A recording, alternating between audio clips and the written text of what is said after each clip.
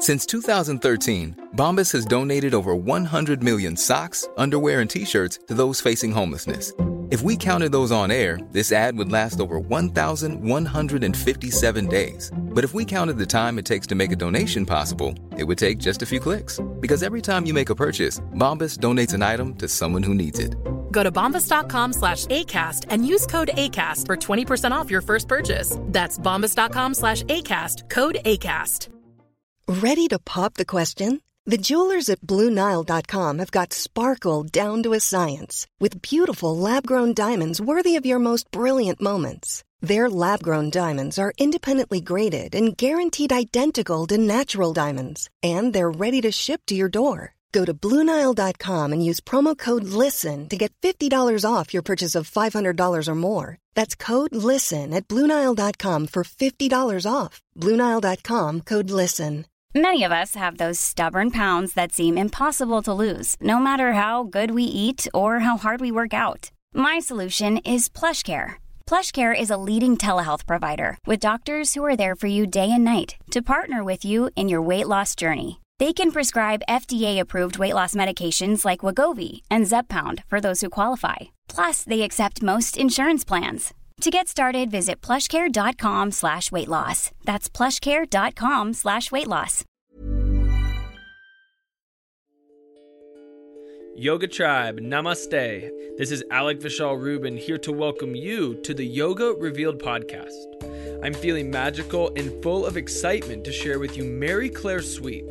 MC is the fearless leader of the Lotus House of Yoga, my yoga exchange in the Rock for the Vibe tribe.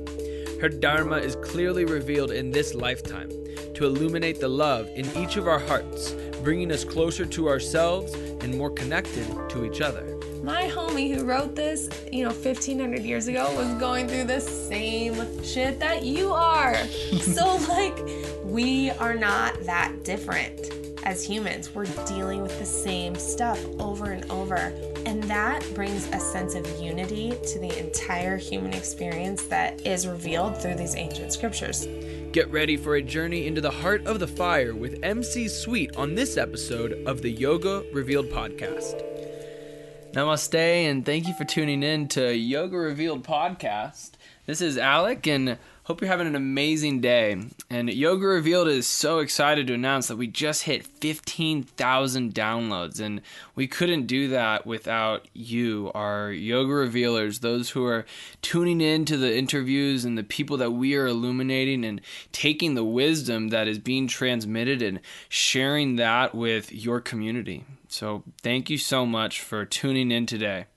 I sit across from the one and only, the vibrant and the incredibly abundant Mary Claire Sweet, also known as Miss MC. Yo, what up, Alec? Thank you so much, Mary Claire, for joining me in my house in Boulder, Colorado, and revealing to us what yoga is as it's found in your heart. Yes, that's exactly where it is. And I'm so happy to share space with you. I love your house. I might move in. I love it. Yes.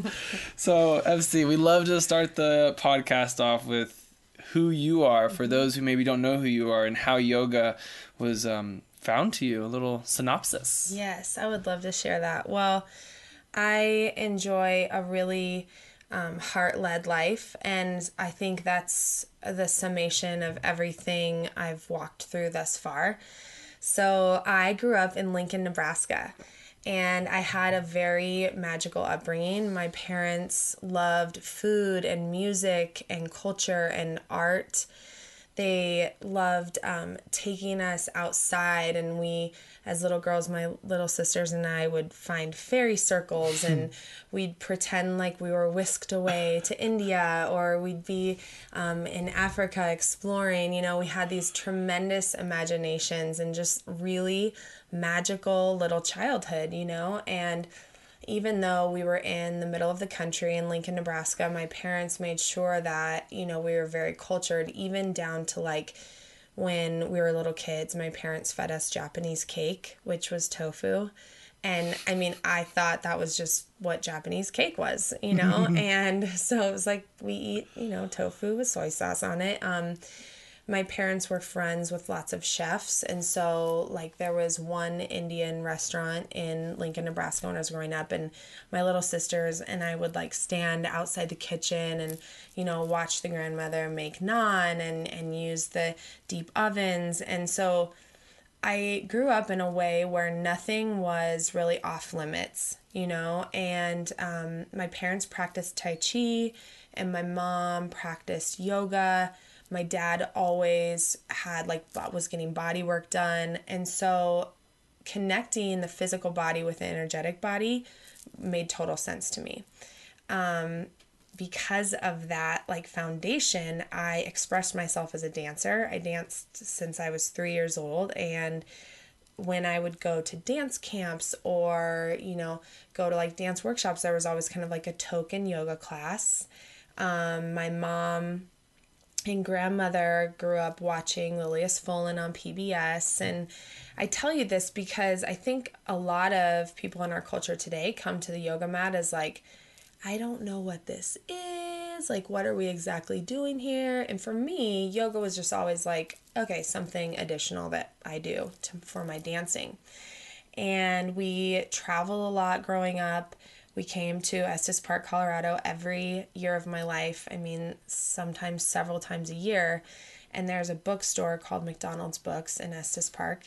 And there, when I was 12, I got a book about yoga. It was probably made by Gaiam or something, you know. I mean, it wasn't you know, the Mirror of Yoga. I wish it was, but that my journal from that year is an annotation of the book. So it's you can look back through this journal, and I've written out all the chakras, and I had written out the 8 limbs, and just was okay, this is my spiritual practice. Now, meanwhile, I grew up in the Catholic faith, and my parents were very much New Wave hippies. So it was we do this, but also, you know, you can have sex with whomever you're in love with for the first time. And you know, yeah, there's no sin. That's not real. But because I grew up in a faith where we were, you know, worshiping the Mother Mary and other saints, when I came to my yoga practice as an older person, connecting with the deities just was very easy. And all of these little things, little, you know, moments that I walked through in my upbringing really brought me to a place where in college, I was in a very self-destructive phase. You know, I look back now and I was trying to fit in and conform, and I did that through drug abuse, through alcohol abuse. I mean, I didn't sleep, I didn't eat well. It was 4 years of my life where I was trying to kill myself as, you know, swiftly as I could, or test my invincibility, which I think, you know, a lot of young people kind of go through. But I always had my yoga practice. So sometimes I would have, you know, been up on a drug binge for a couple days and still you know, oh, the birds are singing, the sun's out, I should roll my mat out and do some sun salutations, you know? So it was kind of you know, sometimes I think why isn't the yoga working? And it's the yoga was working overtime to keep you alive, you know? So through, you know, the support of my family first and foremost, and, you know, one of my best friends at the time, I got clean, I cleaned up, you know, quit killing my body. And a year later, I was pregnant, and I was in love with my partner at the time. And so we had a baby, and I was teaching dance, and it was, you know, I was 24 years old. So I was looking back now, I'm that was so young. Oh my gosh, how did I do that? But and after about a year and a half of my daughter being in my life, she was just teaching me that there was something much greater, you know. And I took years prior an extended vacation, my dad calls it, to New York City, where I met Dharma Mitra, one of my first teachers. And you know, there was a love in his eye, a twinkle in his eye that looked at me with such compassion and acceptance and unconditional love, and I wanted to share that with everyone. So that's really kind of where the journey of making yoga my, like, you know, the outline for my life began. So Tallulah, my daughter, was like 18 months old. I decided, yeah, I'll just open a yoga studio and, you know, start teaching yoga. And this was kind of before, like, the churning out of the teacher trainings. And so I had done lots of different teacher trainings, but I didn't, like, have a Yoga Alliance sticker, that's for sure. I didn't really know that you needed one of those, you know. And I'm still not really sure that you do. But anyhow, so I opened Lotus House of Yoga in 2010. There was a Chinese restaurant in Lincoln called House of Hunan, and it was like dirty and grimy, and like, I'm sure it's just like #1 ingredient MSG. But I loved that like kitschiness. So I'm like, it has to be House of Yoga. And, you know, just the iconography of the lotus within our practice is just so right. I mean, it's used a lot, but there's a reason why.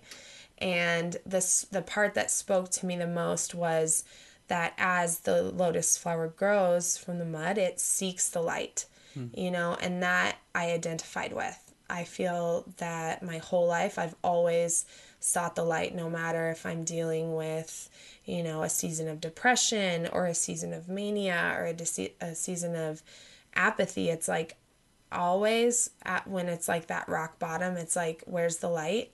Okay, there it is. Let's find another little patch of sunlight. Okay, here we go. And you know, that process takes a lot of work. It's easy to stay in the mud, in the depths. It's very simple, and I find myself still doing it sometimes, like, it's way easier to just be like, I'm stressed out. It's hard to expand yourself to a place where you are looking for that light and moving towards it. So Lotus House of Yoga is now in its 6th year. And we have 5 studios in Nebraska. We're opening another one in May. And I've got a juice bar or 2, and I have a online clothing company called My Yoga Exchange, which I'm super fired up about. We take all those yoga clothes that are sitting in your closet, and we either resell them online or donate them to women in safe houses, so that they have clothes to wear, whether they want to wear them on their yoga mat there, or, you know, maybe someday come to a yoga studio. So wow. Yeah, life is exciting. That's so exciting. There's so many things that I'm going to comment on. We'll talk about My Yoga Exchange towards the end. Wonderful. But I'm going to comment on when you first met Dharma Mitra and that twinkle that you saw in his eye. Yeah. When I first met you and I picked you up at the airport last year for Hanuman Festival, I just felt this like full embrace of a hug and love and eye-soul connection, and you're succeeding. Thank you. Thank you. I think that everyone that sees you, they see this twinkle in your eye and this bright shine in your heart, and it is just so radiant and so bright. That's so amazing. Yeah. Your upbringing sounds like a dream. Yeah. like a dream in a book. It was. It really, really was. Yeah. My family is my #1 priority. My parents went through a split up, and they're in new relationships now, and it's so cool and beautiful. And so they're all really good friends. And I mean, my family is my everything, and they were certainly a part of that magic growing up. That's so beautiful. That's beautiful. So you have this, this I don't know, I'll call it a thing, but you have Vibe Tribe. Yeah. Tell us about Vibe Tribe. What's Vibe Tribe? Vibe Tribe. Well, Vibe Tribe is really, our sort of like tagline is, feel the vibe, join the tribe. And in other words, everyone's invited to the party. That's huge for me. When I was growing up, if I ever saw somebody being left out, it was like instantly I wanted to hug them and include them. And, I think that comes a lot from me feeling excluded at times in my life. And, when I was in elementary school, like, let me give you an example of maybe how weird I was. I was in 5th grade, and the gym teacher called the boys' team Bulldogs and the girls' team Poodles. And to me, that was like a huge strike against feminism. And so I launched a campaign in my elementary school. I handmade posters, put them up to end feminism in our physical education program. And so I started, I would start little businesses or different things like that. And I think, all women who are listening to this podcast can relate to Mean Girls. There's like the 6th grade Mean Girls, and there's the 8th grade Mean Girls, and the high school Mean Girls. And after being, put out and excluded enough times, you start to conform, and you're like, I don't want to feel like I'm left out anymore. So, okay, I'll start like drinking and going out and, like wearing the outfits and doing the thing. And I was just trying to slowly like kill the part of me that was weird, until I really went to New York, and I was like, oh, it's cool to be weird. And the weirder you are, the more accepted. Oh, this is my scene, man. Like, here I am. Yes. And so when I came home from New York, I was like, I stepped off the plane and I had an awakening. And I was like, I will never apologize for who I am ever again. And, the yoga scene in general is very accepting. No matter who you are, come to the yoga mat. But I'll be honest with you. I went to assist at a festival back in 2012, and I was kind of standing around some yoga teachers, people you know and love, and, one of them was like, and what style of yoga do you teach?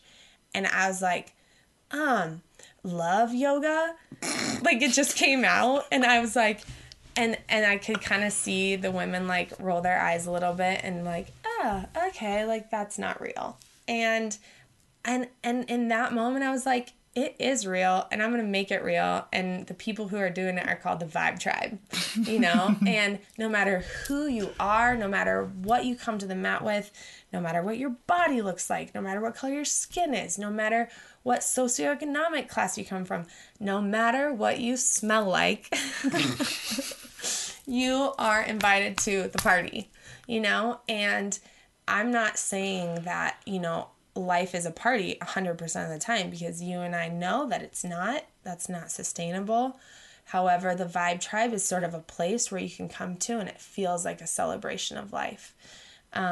It's very inclusive, and I love, looking out around our classrooms, and, when we all like hang out or go out to dinner, and it's like every walk of life, every age, every background, everyone's at the party, and nothing makes me happier, So the Vibe Tribe is really founded on inclusivity and on celebration. And, Yogi Bhajan says, first see the other as yourself. And I will say that in all of yoga, that's probably, even though I'm not a huge, Kundalini practitioner, like that to me, I think is what can heal our world first and foremost. And that's a tenet of the Vibe Tribe. See the other as yourself first. Nice. Mm-hmm. Thank you. Mm-hmm. That's beautiful. Yeah. You have this belief of manifestation. Mm-hmm. Let's talk about that for a moment. Yeah. How does manifestation show up in your life, in your yoga practice, even in day-to-day walkings on the street? Yeah. Oh, awesome.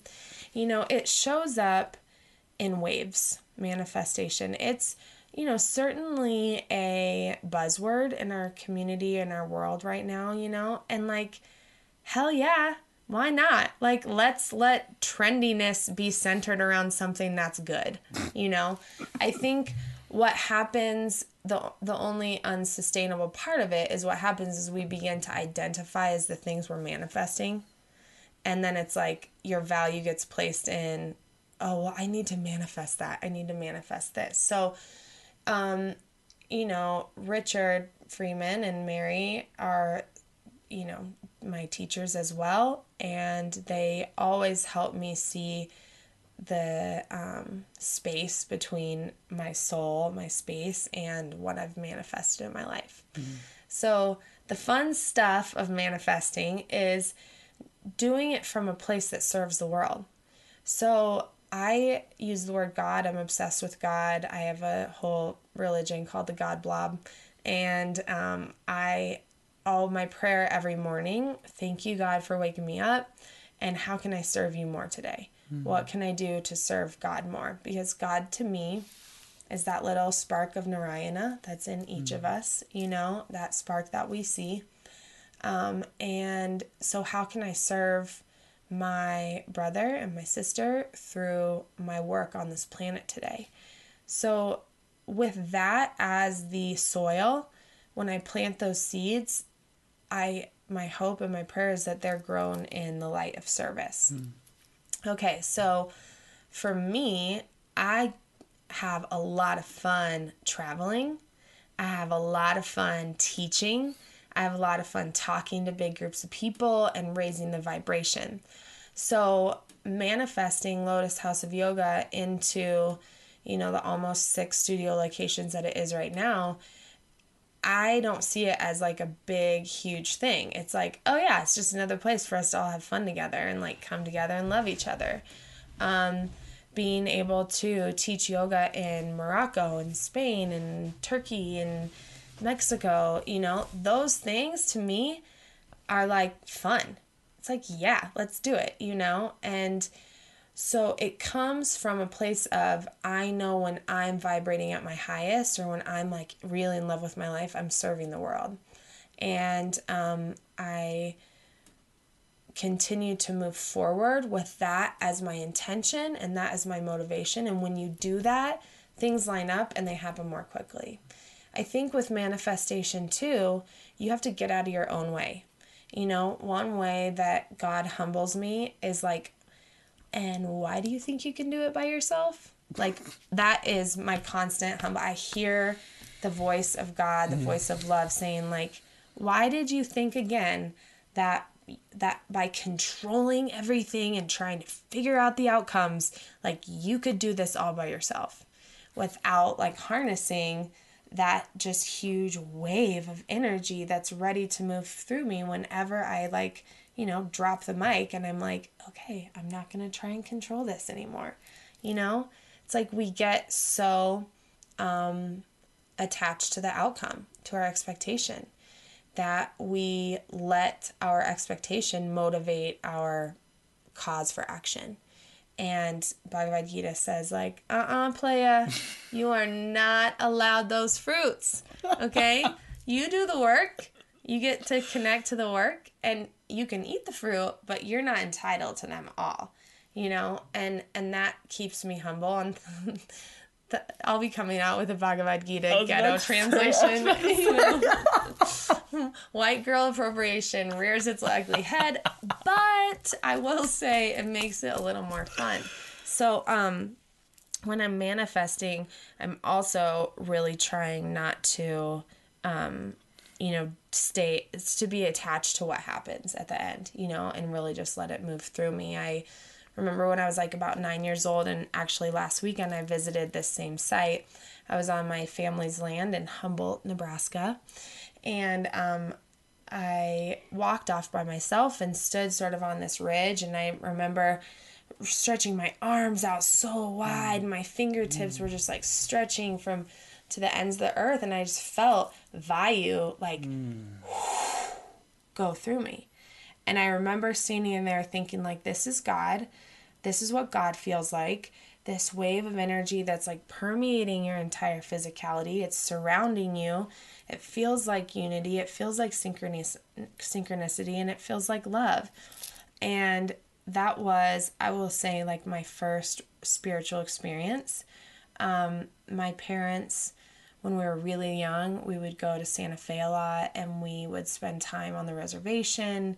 We would hike the, Adobe Cliff Dwellers, and we'd look at petroglyphs, and, that was very, very spiritual to me as well. But I think in the realm of manifestation, it's really like this state of needing nothing. Okay? And when you connect to that state of needing nothingness, then you get to like paint your own picture, and you can say, okay, well, I've really always wanted to put a yoga studio near the university so that kids can come and practice yoga. Kids who are like me, who maybe were partying for 4 days straight and they need a little bit of home, you know, or the corporate dude who's, you know, in the office building and needs an hour of time to himself, you know, can walk downstairs and come to this new yoga studio. And that's how my manifestations are serving the world right now. Wow. And it seems like your Dharma has really shown itself through the quality of your manifestations that have shown up in your life. It's so beautiful. Yeah, absolutely. And, you know, Dharma, for me, I think like if for some reason I would find myself selling potatoes tomorrow, like I would still be doing it with such love and such devotion and bhav that I know I'd be living my Dharma out. You know, it's just that our bodies need to be unlocked through the asana. Everybody's does. And that's a really potent way then to connect in a heart-centered place. And that's yoga. As you do, you know, continue to cultivate beautiful teachers in your studios and cultivate your own teaching practice, what do you find is the responsibility of the teacher? Okay, what is the responsibility of the yoga teacher? First and foremost, all of the people that go through our teacher training, they know they are directed to practice yoga every single day, practice asana every day. Now, I say that knowing that probably like 1 day a week it's not going to happen, maybe 3 days it's a week. But if they know from me, their, you know, quote unquote teacher or leader at that time, like my prayer for you is that you get on your yoga mat every day. That's a huge responsibility. I think that if you as a yoga teacher are practicing, you will be offering your students quality. If you get to a place where, oh, well, I practice when I teach and I'm modeling the poses, it's like, no, that's not practicing. Practicing could be pigeon's pose on your right and your left leg for 4 minutes each side and like lay down. That's fine. That's a practice.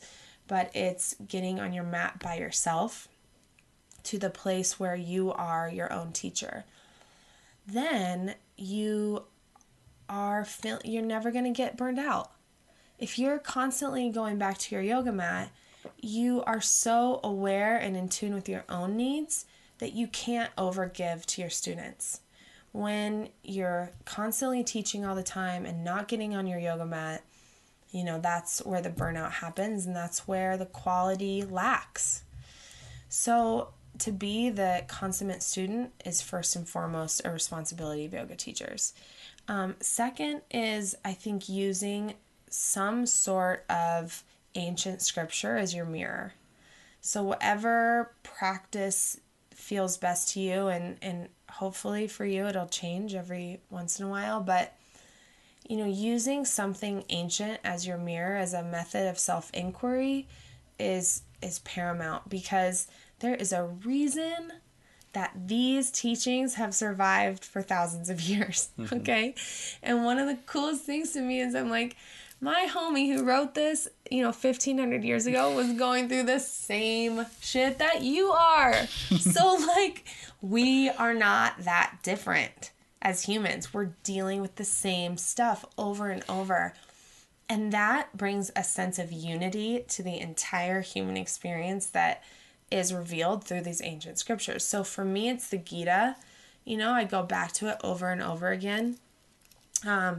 I resonate with the Bible. I resonate with Kabbalah. I resonate with, you know, the sutras. And I love to read. I've read my whole life. You know, my mom said she'd come in my room when I was a little girl. It'd be like 3 a.m. I'd have a flashlight under my bed covers and like trying to read Anne of Green Gables or something, or Chronicles of Narnia.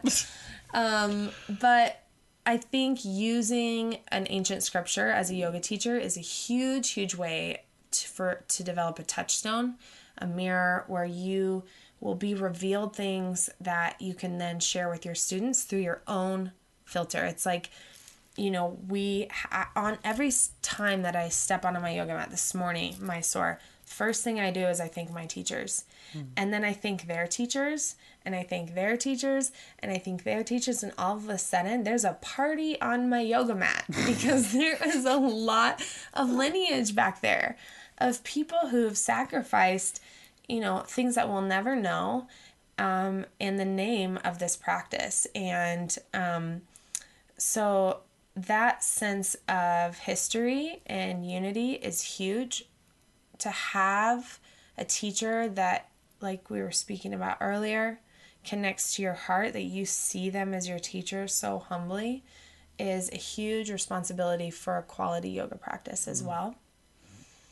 And then I think finally, coming to meet your students in love.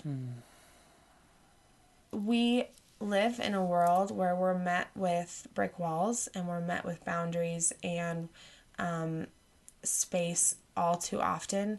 So when you can simply meet another person in love, like connect at that heart space right away, it's huge. This morning in my store, Ty, first thing he did was introduce himself, looked at me in the eye, shook my hand. And I was like, oh, you're nice too? Cool. Awesome. Okay. And the yoga teachers who don't offer that first and foremost, I think have been hurt in a way, and that makes me sad for them. I don't think it drains your energy or hurts you in any way to meet your students in love. And so my wish for all of you quality yoga teachers is just show up in love for your students. I would like to comment with a question on the ancient scripture and how we yoga teachers, it is perhaps of a great advantage to dive into these scriptures, just to self-study. But then how do we transmit some of this pretty challenging knowledge to understand and fathom and soak in to the communities that are a little bit intimidated by Eastern philosophy? Yeah, perhaps. Absolutely.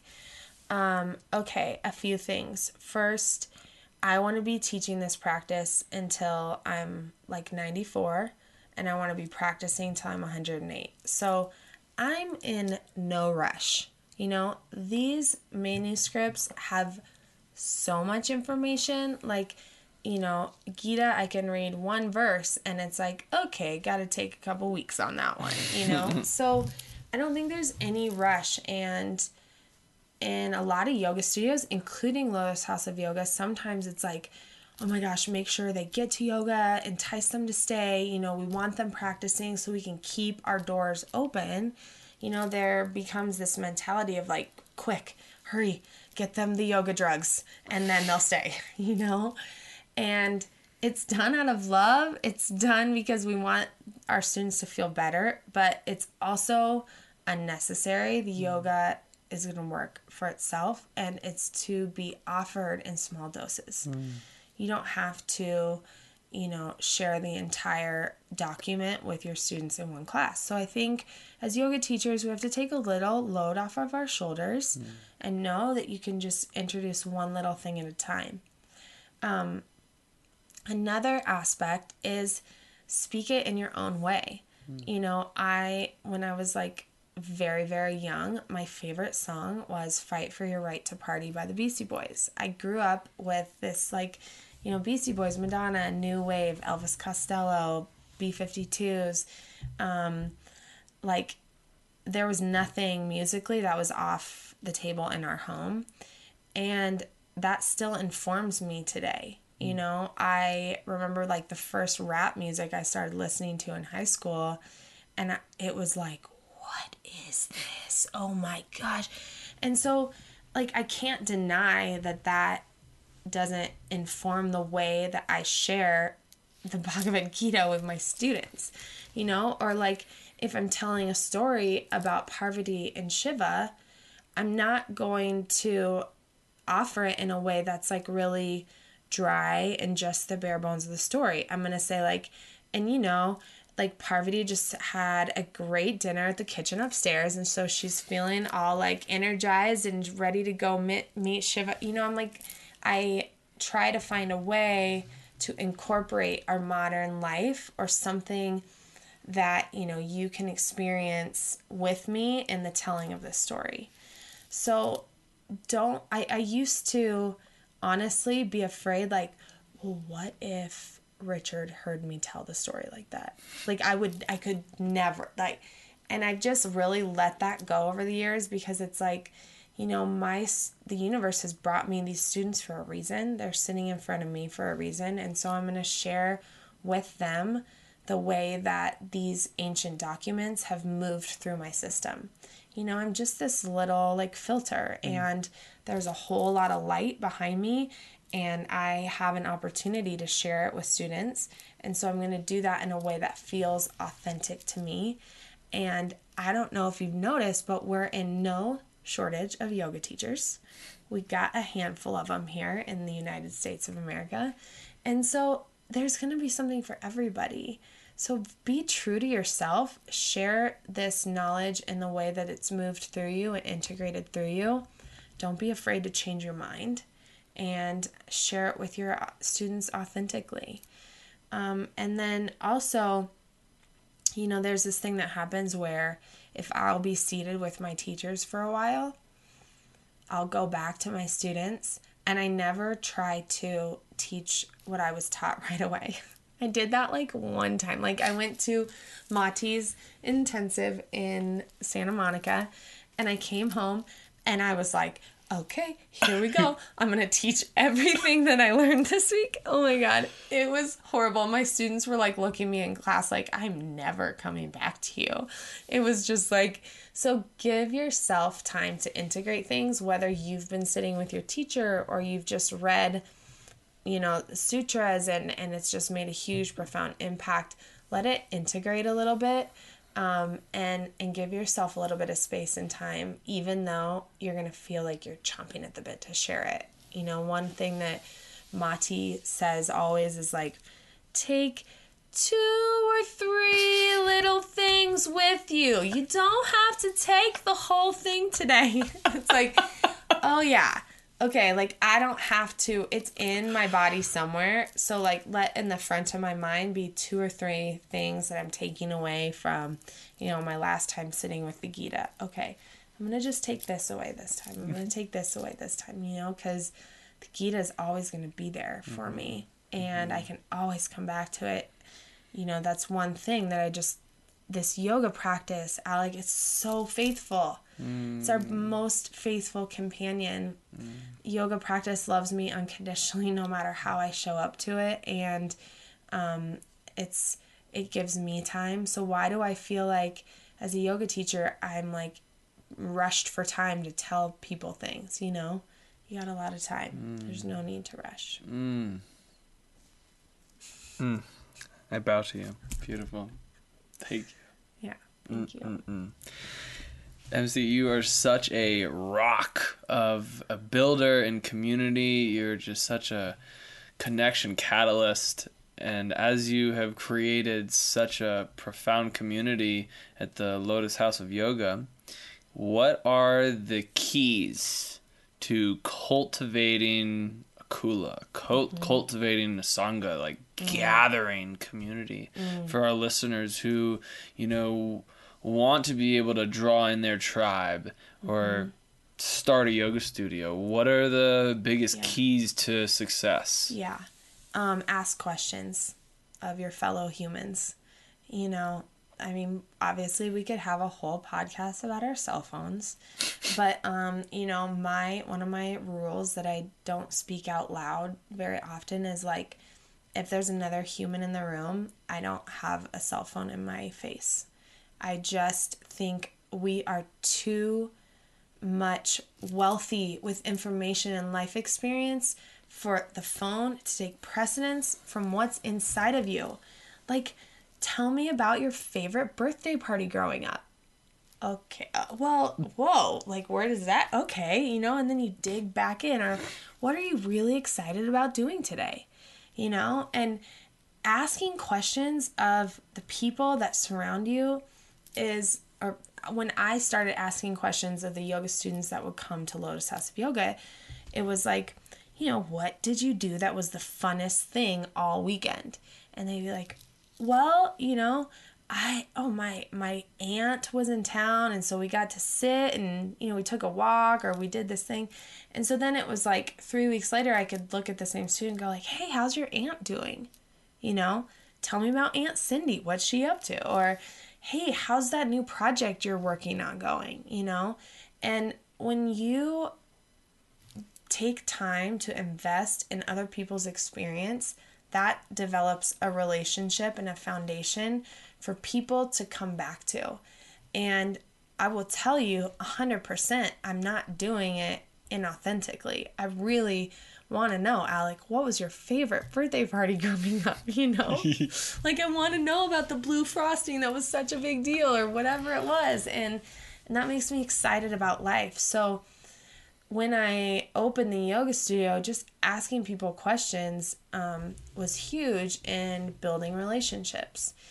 Number two, the founding team of Lotus House of Yoga, Chaley, Laura, Dave, we all hang out together all the time. So it was like we'd be hanging out after yoga class, just like sitting around and, talking, or, hey, let's all go down to the sushi restaurant, or, oh, you guys, like, hey, there's this great concert. Let's all meet there this weekend. We'd invite students, and, much to the chagrin of some of my best friends, I'd be like, oh, yeah, and, Leroy's coming too. And they'd be like, wait, who's that? I'm like, oh, he's like 75. He came to yoga class last week, like, and they'd kind of roll their eyes like, MC, come on, but it's like, that's the thing. Everybody's invited. That's like a deal breaker for me. And so developing a community of inclusivity means that no matter who you are, you're invited, okay? And I can't tell you how many, like, times I've filled my car with gas or something, and, like, gone into the gas station, handed a free Wiki Yoga card to the gas station attendant. The DMV, I'm like, slinging free yoga, making it rain like I'm in the club. Like, give everyone more yoga. And that spirit of generosity is tangible. And when people come into Lotus House of Yoga, they feel it, Also, just like inviting other yoga teachers from other yoga studios in, letting them practice for free, is huge way to build community too, because I always wanted Lotus to be like your best friend's living room. Like, you come in, you're like, oh my gosh, what's up? I mean, so many times I see that face that's like, I don't know you, don't hug me, don't hug me, don't hug me. And I'm like, sorry, I got to, I can't help it. I'm like a magnet to your heart. And I'm just like, go in and I hug. And, it's a responsibility. And sometimes there are feelings of like, like, I just want somebody to like take me in and hug me sometimes. But that's not my dharma. My dharma is to be like, when you see somebody running a race and they're first across the line and they like bust through that finish line tape or whatever, like, I see my life as like a rainbow of finish line tape, and I'm just like constantly running into it. And I'm just like, keep going, and thank God for the meditation practice. Helps me just like sit, obviously, and be still.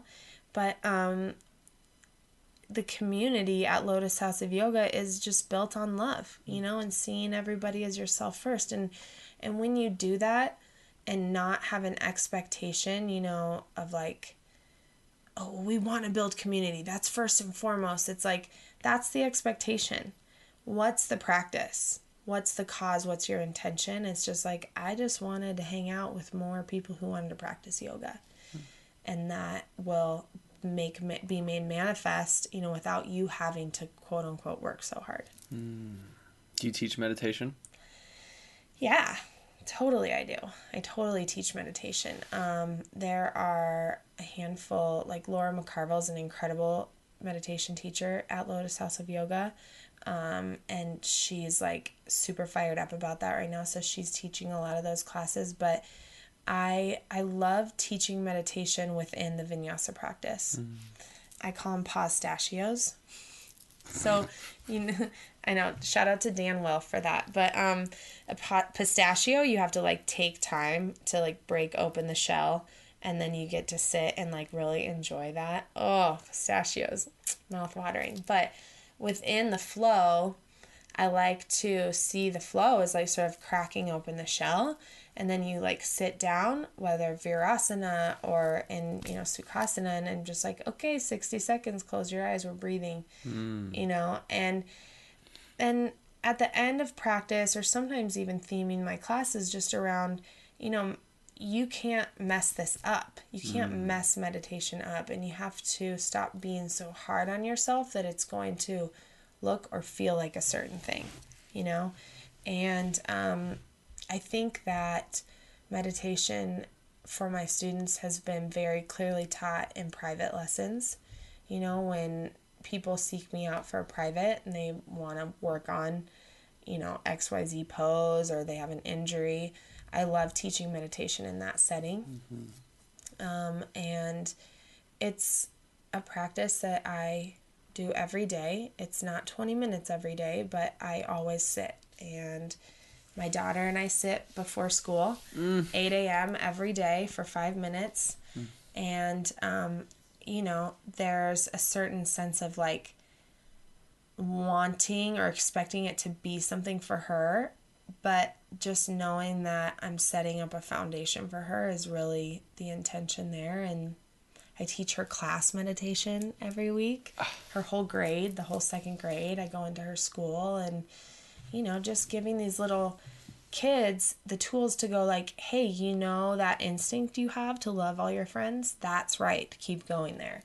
Hey, when you get frustrated, instead of reacting in this way, like take 3 deep breaths. We talk about a triangle breath all the time, and I think just taking the veil of it has to be a certain way off is a very illuminating for people, and is the most effective way to teach my students meditation. I'm such a sucker for kids, and I love children so much, and I'm sure you feel the same way. But man, your daughter is so blessed to have you in her life, and I'm sure vice versa. Absolutely, yes. She's an incredible teacher, and I not through any of my own doing, but she's been able to keep those secrets revealed in her own heart. Like I haven't, and the world hasn't shut them down. So she's still a little girl. She still has amazing imagination. She comes to people in love. She's so compassionate. And it's like, that's just the generation that I want to raise. Yes. So I'm going to shift gears a little bit and like pull a Hanuman and like get into your heart and like open the heart up. And I'm like looking in and just like through seeing like your upbringing and like where you are, there's like so much love. And I'm trying to look in there and I'm like, where did this like fancy for business come in? How did you get to maintain all this love and have just like, wow, some like gusto with business? Because personally, business is a little bit daunting. And for others who are a little bit intimidated by numbers or this and that. Wow, how did that happen? Okay, great question, and I would love to talk about it because I remember one of the first times Yoshi and I had dinner together, the like main discussion we had was, this was a very long time ago. Who's Yoshi? Yoshi Aono is the director and founder of the Hanuman Festival. And he is, just has created an incredible space. And we've been friends for a long time. And I'm extraordinarily grateful. This is a tangent. I was modeling for a yoga clothing company in Utah. And I wanted to teach for the Hanuman Festival so bad. Alex, so bad. It was like no other festival. I didn't care. I just wanted to teach at Hanuman. And so I spent too much money that I didn't have at the time and rerouted my flight to come to Boulder on the way home. And I was like, hey, Yoshi, yeah, I'm going to be in Boulder. So like, let's have dinner. And this was like a huge, like, cross your fingers, hope you can have dinner with him. And so we did, and we totally connected. And he looked at me and he goes, you know what, MC, I don't have any more space at Hanuman Festival this year, but maybe next year. And I was a little heartbroken, but I thought, you know what? Okay, next year's my year. Well, it turns out 2 months later, I was at my dad's house and I get a call from him and he's like, MC, we had a space open up. I've got one class for you to teach. Mic drop. Dead. Try to keep my composure. I'm like, okay, great. Yeah. He was like, can you send me some class titles over? I'm like, absolutely. Just like freaking out. We popped a bottle of champagne. I'm not kidding you. I was so excited. Okay. So my business acumen comes from very strong female leaders in my life. First and foremost being my mother. She is an artist at heart.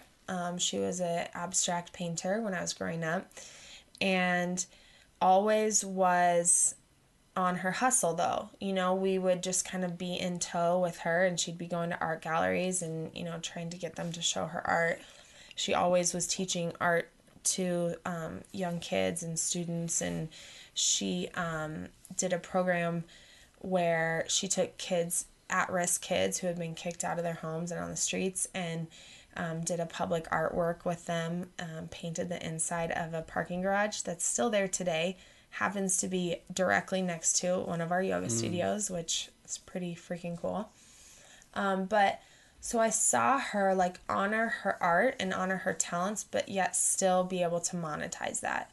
Okay. And she was incredible barterer, but she would barter. She'd say like, well, let me do a painting for your space and my daughter can do dance lessons, or, let me do a mural at the school and this and that, so she really showed me that anything was possible in terms of business. And then the Lieutenant Governor of Nebraska was one of my mentors.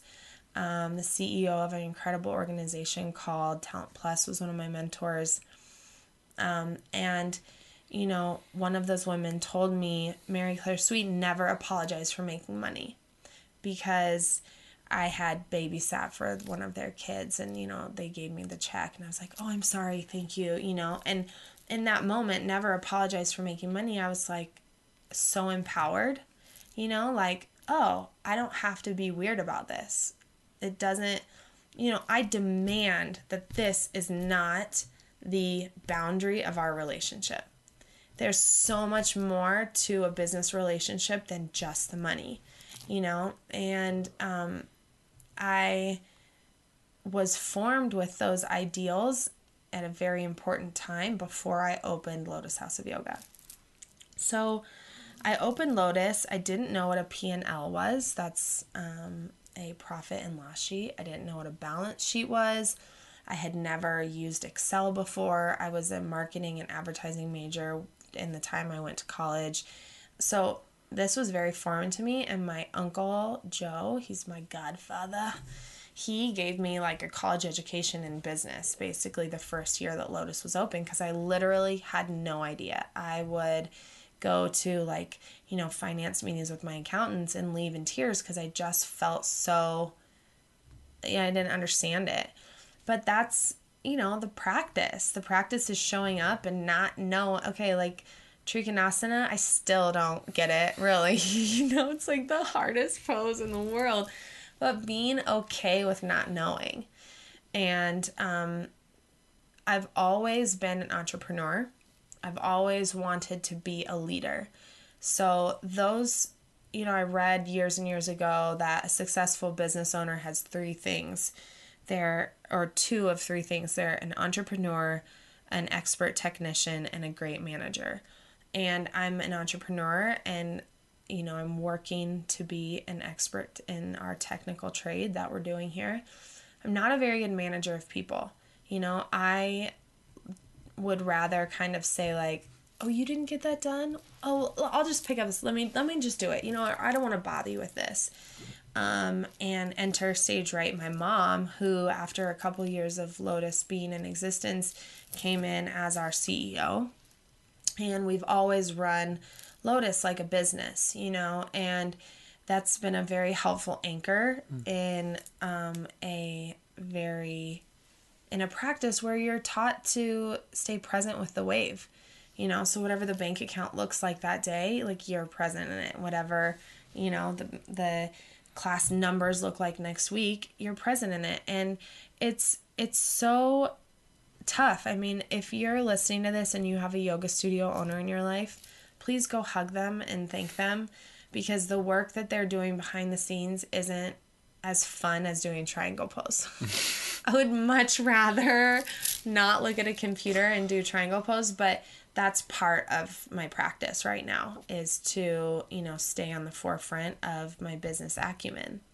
I think business is developed on relationships first and foremost, and relationships are cyclical. So, you know, not quote unquote burning bridges is really important, and setting your expectations of a current business deal aside, and knowing that, you know, things come in waves and it might come up later. You know, some of the property that Lotus House of Yoga is built on now, I've been looking at for years, and times where I thought that deal fell through or I didn't get that lease. Well, now I have it, you know, and had I not kind of walked down the path of it a few times before, I wouldn't be where I am right now. So, you know, business is a very dynamic, multifaceted being, and as long as it's not put on some sort of pedestal as being higher than anything else, you know, I think we have the ability and the aptitude to navigate through those waters in any way we want as yogis. Thanks for illuminating the business of yoga. And as you stay so rooted in how you hold yourself accountable, and you hold the House of Lotus accountable, you're traveling so much. And you travel across the world teaching yoga. How do you keep the thread so grounded while you're miles away? Yeah. Well, our teachers at Lotus House of Yoga are just insanely amazing. I mean, I can't take a poor yoga class there. Every single I love surprising teachers. They hate it.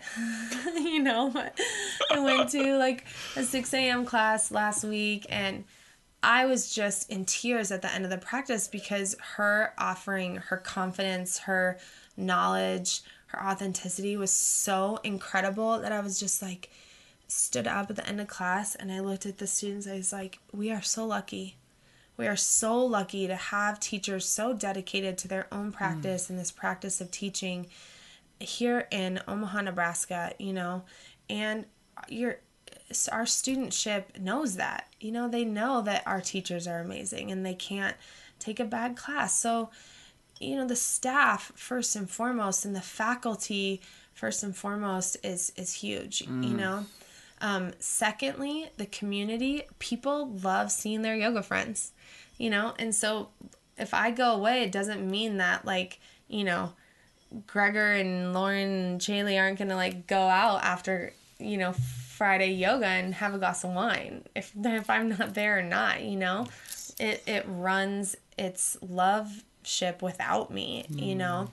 And then finally, I think I'm a better leader when I travel. You know, I'm a better leader when I can go away and travel the world and come home. I'm more energized. I feel, you know, like even going back after this little trip to Colorado, it's like I'm going to go back and feel so much more excited about what we have going on in Nebraska than I did last week. That's so beautiful. And where are you in 2016? I'm at Hanuman Festival. Yeah, we'll see you there. Totally. And Steamboat Movement Festival, which is a gorgeous yoga festival in Steamboat Springs, Colorado. I'm going to be at a Phoenix Yoga Festival this summer.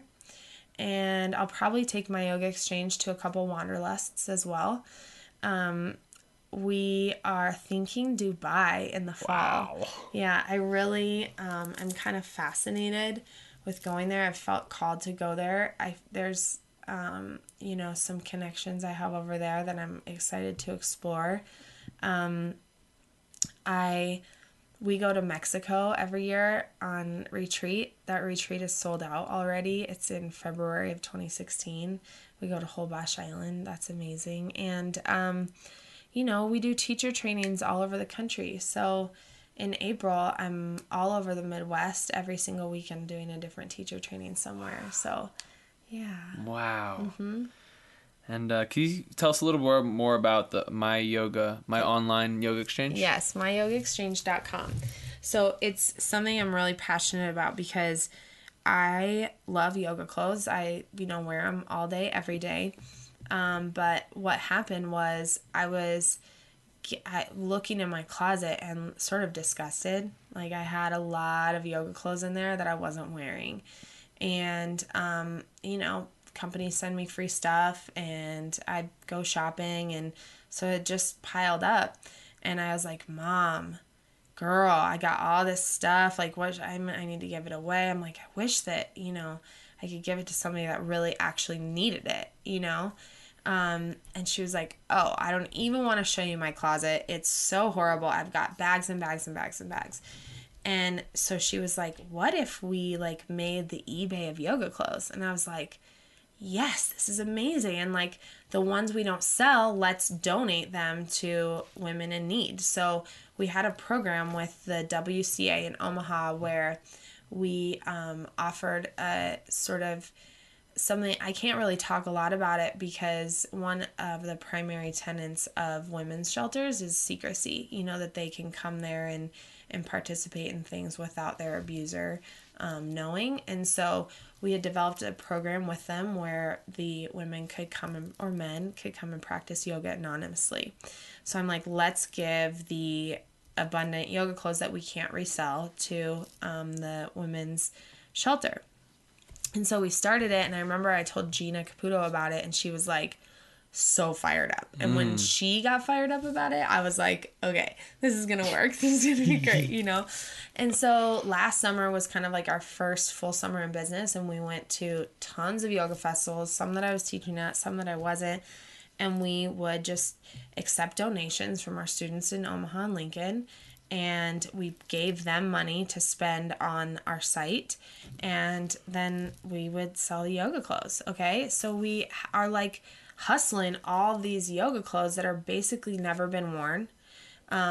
We have some stuff that is purchased from yoga studios. So for instance, if your home yoga studio is has this clearance rack, all these clothes are sitting there, you want to move that out, and so we'll buy that from you and we sell that online. So myyogaexchange.com is a place where somebody who, me in college, I couldn't afford $100 yoga pants.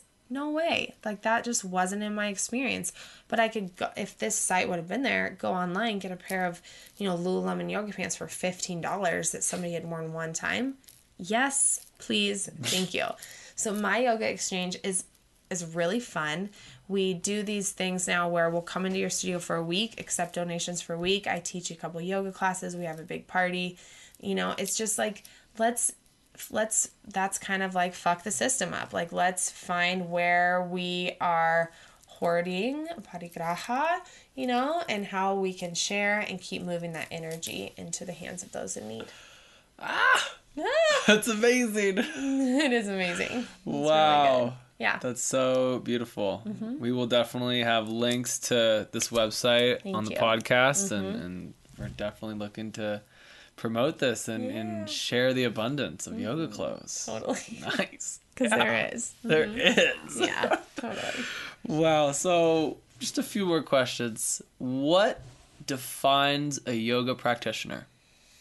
Okay. What defines a yoga practitioner? A yoga practitioner is someone who has a depth of understanding and a depth of awareness on their needs and their offerings every day. So where is it that I need to show up and meet myself a little bit with more love?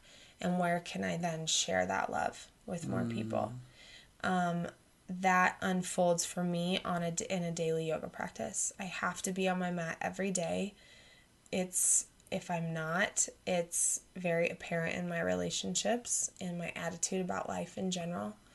A yoga practitioner is someone with a depth of awareness of their priorities. Okay, so my priority is relationship with others, and I want to know about you, and I want to know where you're at, how you're feeling today, and where you want to go tomorrow, because I'm aware of that in myself. I'm aware of where I'm at today, how I'm feeling today, where I can share more abundance, and where I want to go tomorrow. And that depth of meeting yourself, of self-inquiry, is, I think, at the center of who a yoga practitioner is. It's remembering that you're whole.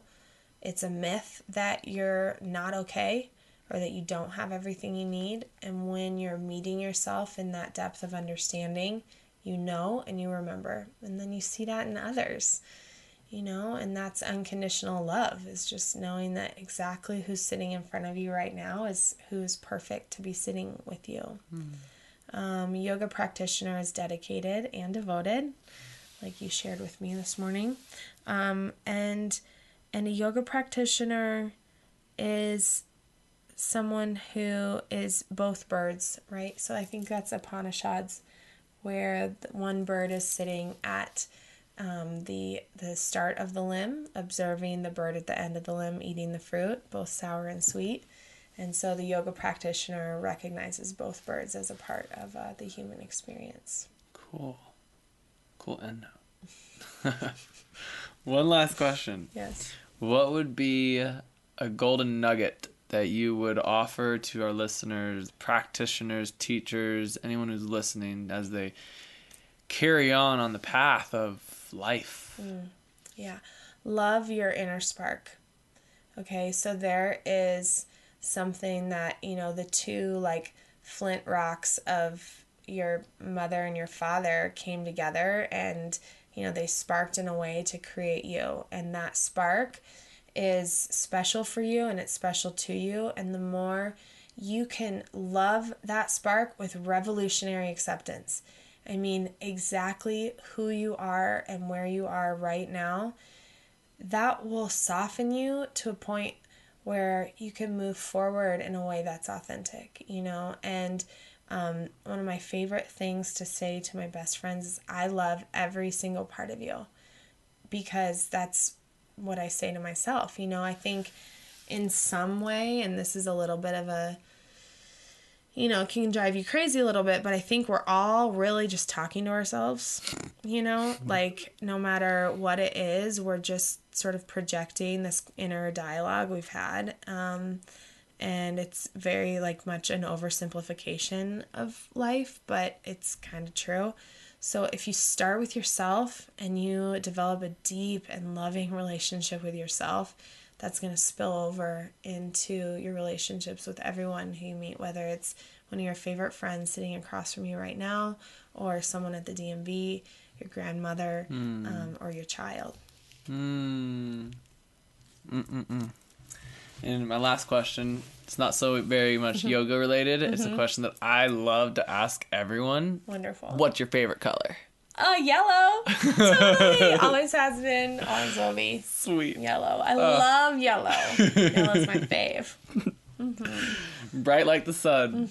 Exactly. FC, thank you so much for taking time while you're here in Boulder to connect with me and to share with us the Yoga Revealed podcast as you find yoga in your life. Thank you, Alex. Thank you so much. We'll see you at Hanuman Festival. Okay, I'll see you then. Namaste. Namaste. If you're feeling like you've got to connect with MC Sweet after she has revealed so many gems on how to live life, visit lotushouseofyoga.com and check out their teacher trainings to receive a special discount off their 200 and 300-hour teacher training programs. Dive into the passion that is offering yoga and sharing what you love. Yoga Revealed is a proud partner with Hanuman Festival. Join MC Sweet in this conscious community that holds transformational experiences and is created to raise the vibration. Hanuman Festival 2016 is in Boulder, Colorado, June 9th to the 12th. Thank you for tuning into this episode of the Yoga Revealed podcast. Tap into your inner light warrior and share what you find with the world, forever being a living thread of yoga and the Vibe Tribe. This is Alec, and I truly thank you. Live your truth and love your life. Until next time, keep practicing and all is coming. Namaste.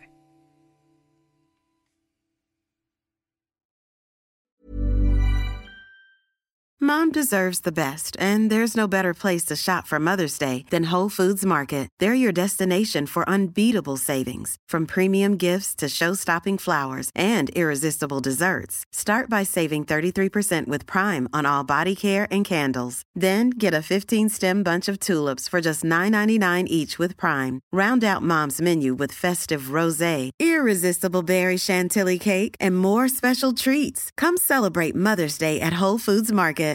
Imagine the softest sheets you've ever felt. Now imagine them getting even softer over time. That's what you'll feel with Boll & Branch's organic cotton sheets. In a recent customer survey, 96% replied that Boll & Branch sheets get softer with every wash. Start getting your best night's sleep in these sheets that get softer and softer for years to come. Try their sheets with a 30-night guarantee. Plus, get 15% off your first order at bollandbranch.com. Code BUTTERY. Exclusions apply. See site for details.